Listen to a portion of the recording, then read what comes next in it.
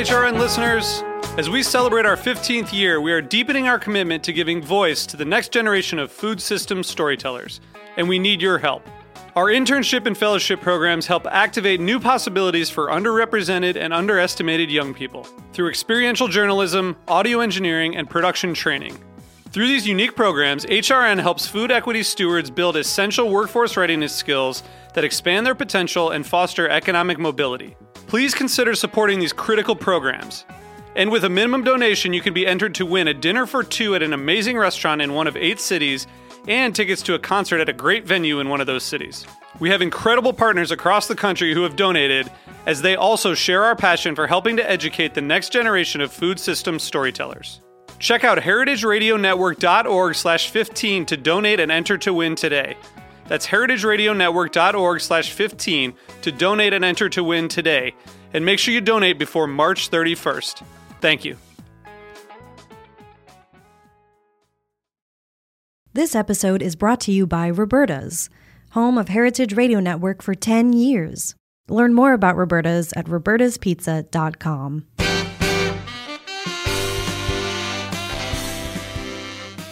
Hello to everyone. I'm Louisa Kasdan, your host for Let's Talk About Food, a podcast devoted to first-person storytelling where food plays a pivotal, if not a starring role. Everyone has a food story. Food is at the heart of human connection, at the center of love, of ritual, of need and want, and most of all, food creates community. And community is what we crave.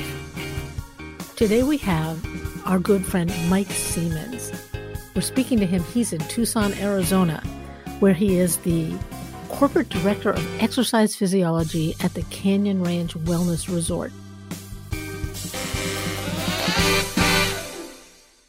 What exactly is exercise physiology? Yeah, that's a great question. In a couple sentences, an exercise physiologist is a person who helps people prevent all the problems that happen to the human body when we age in a sedentary way. So if we think of what happens to our body when we age in a sedentary way, we lose muscle mass, we lose bone density, we lose aerobic function, we lose the ability to get off of a chair or something as practical as getting off the toilet. So our job in exercise physiology is to create fun, engaging, safe exercise programs for people to do to help prevent all those things and basically live younger as long as possible.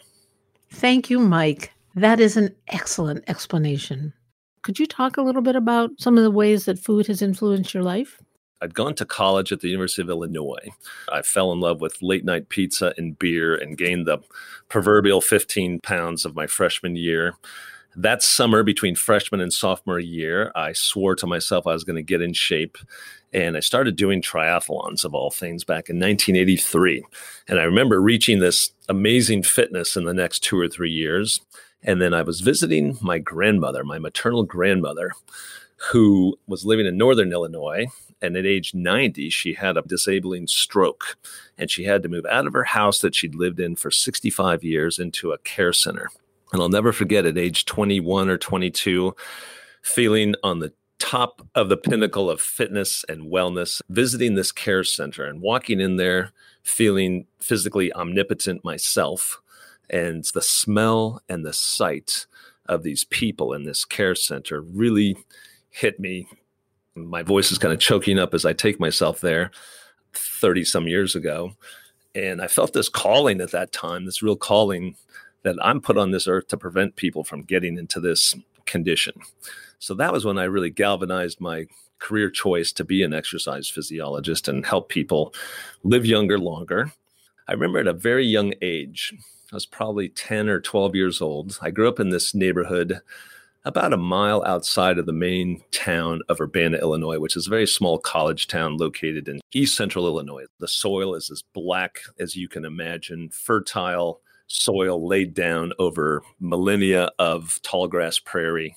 And I grew up in this little town. My dad was a professor of agricultural engineering. And I remember my dad teaching me one day how to walk the fence row of Illinois looking for wild asparagus. Wild asparagus grows in Illinois, and we picked this wild asparagus. And about a year later, the next season of Wild Asparagus, I remember hanging out with this childhood friend of mine. Lynn lived across the circle from our house. Imagine this enclave of homes, about 60 homes, a mile outside of Urbana, Illinois. Two circles. They had the first circle of houses and the second circle of houses. And I had a paper route through these two circles. I could lay in bed. And in fact, I tried this last night. I laid in bed and I envisioned each and every house. I was able to say the name of every single person on my paper route. Unbelievably. I'm just hearkening back to another time, right, in my life. And Lynn Poor and I were great friends because we were born on the exact same day, May 31st of 1964. So, of course, when you're in first grade and you're born on the same day, everybody in the class thinks you're in love and you are destined to be husband and wife. So Lynn and I kind of followed that. We hung out a lot together. And one day in late April, early May of probably 1974 or 1976, I decided to take Lynn on a walk on that fence row and show her how to pick wild asparagus. So we walked about a mile total, half a mile down the fence row, half a mile back, and we ended up with two big handfuls of this fresh spring wild asparagus. And if you've ever lived through an Illinois winter, man, dark, depressing, gray clouds, cold weather. That's why I live in Arizona now. I think the longest I've gone without seeing the sun in Arizona since I moved here in 1987 is about 32 hours, maybe 40 hours. But back there, the clouds would descend about October 1st or 2nd, and then you wouldn't see the sun again until maybe April. And it was one of those April sunshiny spring days. The brown grass that had died in the winter was laying down tired by the fence row, and these green sprigs of asparagus were shooting up with hope and promise of spring. And we picked those little sprouts of asparagus, and Lynn took me to her house and she cooked them up in a big pot and served them with some fresh butter and salt and maybe a little too much pepper, but it didn't really matter. And I sat there eating that bowl of asparagus and just being transformed into another place. And I thought, spring and sun and hope are in this food. And that was at age 12. So that's the time I realized food was really an important thing to me and captures my soul and my spirit. I think back to growing up with my parents. My dad spent his first couple of years teaching agricultural engineering at Cornell University. And back then they had a big promotion in the ag college to get people to eat more chicken. And they came up with this recipe of Cornell barbecued chicken. And it's a white vinegar-based barbecue sauce that you mix up in a blender. So you've got apple cider vinegar and lots of pepper and tons of salt and poultry seasoning, and you homogenize that in a blender, and then you dab that on the chicken as you're cooking it, and it creates this delicious, sweet, tangy barbecue sauce. And my dad would make this chicken for large groups of people. I'm talking 30, 40 people at a time, 50 people. He invented this stand-up grill with handles that you could rotate over, and that became a family tradition to make Cornell barbecued chicken. My mom was a canner. We had a big garden where we grew all kinds of fresh vegetables constantly. My dad would pride himself on growing turnips in the fall and burying them in a gunny sack in a hole about 3 feet deep, and then walking out on a 10-degree below zero day in Illinois and digging up that burlap sack of turnips and then slicing them and putting them in the salad and making us young kids eat turnips, even though we didn't think they were very exciting at all. So lots of food throughout my life. I remember dragging a wagon through my neighborhood, that same neighborhood I had that paper route in, and selling vegetables door to door. A nickel for an ear of sweet corn, a penny for a tomato. So I've always loved food ever since that. And I realized how important that food is to my life since that day of asparagus with Lynn Poor. So how does all this translate for you? I mean, you see a ton of people coming in. They're in all states of psychic and physical disrepair. How do you get into the food part with them? I'm a big believer that 80 to 90% of the weight loss equation has to do with what kind of food you're putting in your body. Said in a simple way, you cannot out-exercise a crappy diet. So if you're eating food that is far away from nature, that doesn't look like food, that is processed, you're going to have a hard time achieving and staying at a healthy weight, not to mention all the inflammatory effects of these processed foods and so forth. So I start to plant the seed about connecting people with food. It always surprises me how many people do not enjoy cooking their own food or procuring their own food. I'm not judging them at all, but to me, a fantasy day would be going to 3 or 4 grocery stores, seeing what's fresh and available, and coming home and getting inspiration from what I see in the market for what I'm going to make for dinner and cook. So trying to plant the seed for people to connect more with their food, be an active part of their food and what they're eating, what they're preparing, and know what they're putting in their body, I think is really important for health and wellness. I'll give you an example. Growing up in the Midwest, right, tacos were a fantasy food. My dad grew up in California. He grew up on a farm in the high deserts of Antelope Valley near Lancaster, California. So he had a little Southwestern flair to his upbringing and brought tacos to our family, or the desire to have tacos every once in a while. And I remember my mom would always pan fry some tortillas. She'd buy the soft tortillas, which were kind of hard to find in the Midwest in the 1970s and 80s. So in our family, I, of course, find some soft corn tortillas and fry them up in some oil to get a nice crispy shell, cut up a few of them at the end to make some tortilla chips that are freshly fried. I've got a 9-year-old boy and an 11-year-old daughter that love to take part in making those tortilla chips. So they know that corn chips don't just come from a bag, that you can make them. You can take a tortilla, slice it up like a bicycle spoke wheel, and put those in a frying pan and make some delicious homemade tortilla chips. So every Tuesday we have Taco Tuesday with black beans made in a Instapot. I've discovered the glory of that thing about a year ago, and how we can go from rock hard black beans to delicious black beans in an hour. I put some jalapeno peppers in adobo sauce. Put a couple of those in the Instapot cooker that give the beans a really nice smoky flavor, and make some guacamole and make some pico de gallo, some tomatoes with fresh green onions. And now if we make tacos and there's not all those accoutrements of the guacamole and the pico de gallo, my kids are wondering, where's the pico de gallo, Dad? I'm like, well, we didn't have any tomatoes today. I'm looking forward to harvesting my first round of salad greens here tonight.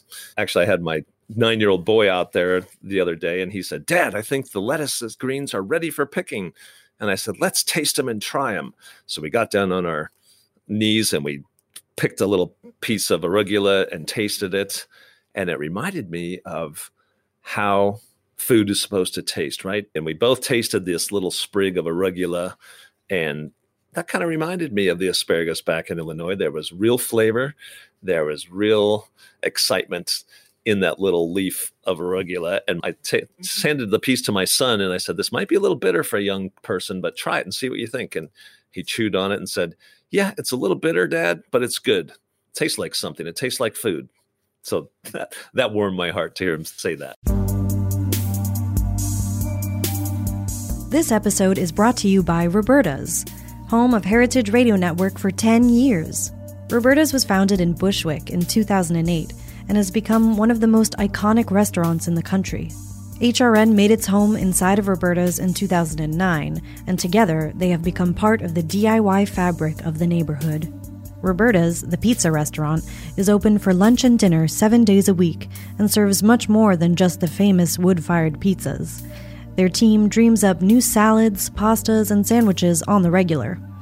Roberta's Tiki Bar is alive and well in the back garden, serving up frozen drinks in the summer and hot toddies in the winter. Stop by the bakery and takeout spot next door for fresh breads, sticky buns, and pizzas to go. And of course, there's the 2 Michelin-starred Blanca tucked away in the garden for truly daring diners. But Roberta's also extends beyond Bushwick, with multiple locations in New York City and now in Los Angeles. You can also find their frozen pies in grocery stores around the country. The spirit of Roberta's, like Heritage Radio Network, is everywhere.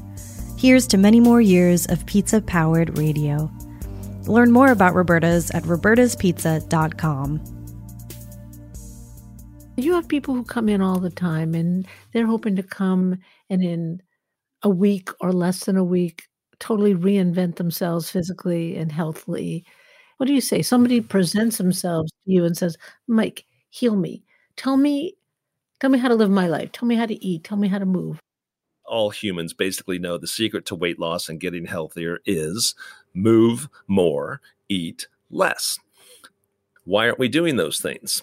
We've got to figure out what is motivating us to eat when we're not hungry. I call that emotional hunger. What is causing us to not have the energy to exercise or not have the self-esteem to set aside an hour a day to do something good for ourselves instead of feeling like I've got to be the first one in the office and the last one to leave? What about our self-esteem doesn't allow us to say, hey, I'm worth an hour to exercise today and take care of myself? So I like to appeal to the emotional side of the equation. Also, hearkening back to my professor dad, I write out the simple energy balance equation on a big board. And the energy balance equation, or calorie balance equation, states calories in minus calories out equals what's left over, right? If we eat the food that's put in front of us in this society and move as much as you need to get money in your wallet to go to the store and buy food, you're going to gain weight in our culture. You've got to be an outlier.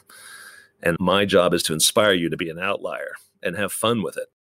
You got to eat differently. You got to move differently. You've got to handle your stress differently. You've got to sleep differently. You've got to consume alcohol differently than the average American, or you're going to struggle with weight. What does that mean? That means we've got to figure out what to eat and what to drink for you. We've got to figure out your metabolism. Do you have enough muscle mass? Do you need to build some muscle with some weightlifting? Our bodies are made to move, and you've got to move every day. Your body's probably made to move 5 or 6 hours a day. Not necessarily with vigorous exercise, but get up off your butt and move around. So looking at those 4 things, food, metabolism, daily activities, and exercise. What do you think in your life you need to change, and how are we going to do that? And then taking the exercise piece and making that pretty simple. Let's get out and move 4 days a week. Move more days of the week than not. Try to get your heart rate up to a challenging level. Let's keep your muscle mass strong as you age. Have worked with the same people 20 times, 30 times over the decades, and we can track their muscle mass every time they come.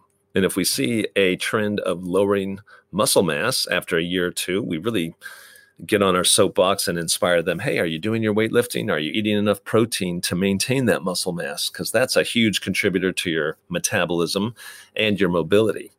So to summarize, kind of keeping it simple, move more, really become a scientist of mindful eating, knowing what you're putting in your body, be in charge of what foods come into your house. Hey, I'm no saint here. If potato chips make their way into my house, particularly salt and pepper, ruffle cut potato chips, I will seek those out every night when I come home from work because that is tasty to me. Yum. However, I don't buy those often because I don't think that's the healthiest food. I don't want to be eating those every single day. The rule we have in our house, we really don't buy any commercially made baked goods. During this pandemic, I've fallen in love with sourdough.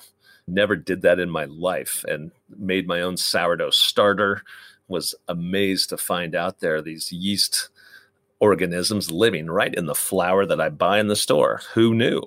And sitting that out on my countertop for 3 weeks or 2 weeks and changing the flour every day and seeing it come to life. You're going to have baked goods, make them yourself because it's just too easy to go to the store and buy a whole rack of cookies or a cake or potato chips. As a biological organism, we're made to seek out salt and sugar and fat, but we just have to control the supply of those things a little bit.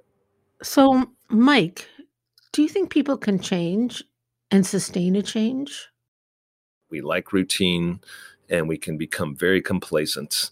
This thing called aging is very insidious and slow, and we don't really realize how our function and mobility is eroding or changing. And so therefore it's hard to take action against that until maybe it's too late or until some serious scare. If I eat healthy food, if I exercise, sleep, abstain from alcohol or minimize alcohol intake, I feel damn good. Why don't I want to feel this good all the time?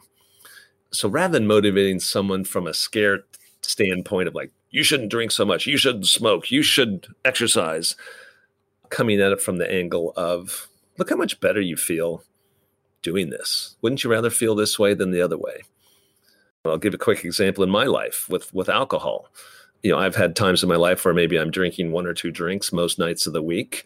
And as I slipped into my 40s and 50s, I started realizing, man, I don't feel so good if I have more than 1 beer or 1 glass of wine the next morning. It's a little hard to wake up. I'm a little foggy. I certainly don't feel as good during my morning workout. And gradually, I moved to having alcohol maybe 1 or 2 nights a week. I would come home from work and say, all right, I'm going to have a couple of beers and celebrate the beginning of the weekend. And then on my day off to exercise on my own or spend time with my family, I was not my sunshiny best. Not that I was hungover, but a little bit, I guess I was, but not dramatically hungover. And I started asking myself, do I really want to feel this way on my day off? So I actually scheduled a personal training session at a CrossFit gym. And I don't know if you've ever done any CrossFit type of workout before, but it is no picnic. And if you're not on your A game feeling great, it's a pretty terrible experience, I'll tell you.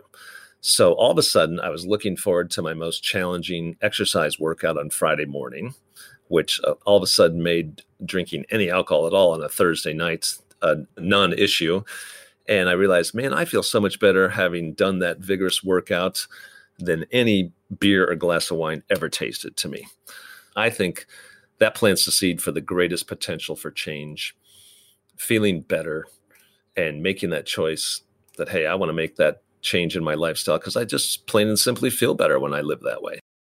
Mike, what about the pandemic? Do you think it has had a large effect on people's personal health and the way they eat? Yeah, the pandemic's been tough and it's a long time for all of us. People are very interested in a reboot, a recovery. They're tired of feeling this way. They know they need to turn it around. They're a little lacking for motivation. The pandemic has gone on a lot longer than all of us ever thought it would and impacted all of our lives a lot more deeply than we ever thought it would. Now that the pandemic has been going on, people are eating more, drinking a lot more. What I want you to think about doing is let's change one thing today. One thing you can do differently. One way you can eat a little healthier. One way you can cut back on your portion sizes a little bit. One thing you can appreciate about your day. One little thing you can do that might be considered movement or exercise. Maybe Google home weightlifting. Pick one that makes sense for the equipment you have at home. Even just some simple body weight exercises. Let's do 5 push-ups. Let's do 5 squats to a chair. Let's do 5 stomach crunches on the floor. 3 repeats of that. Done. Make a commitment to yourself to change one little thing about the way you eat and the way you move today. And we all know a new world is coming. The vaccine is getting distributed. Springtime is coming. We will return to a normal life and you can get healthy again. Mike, thank you so much for your words of wisdom and hope. I believe we can get healthy again.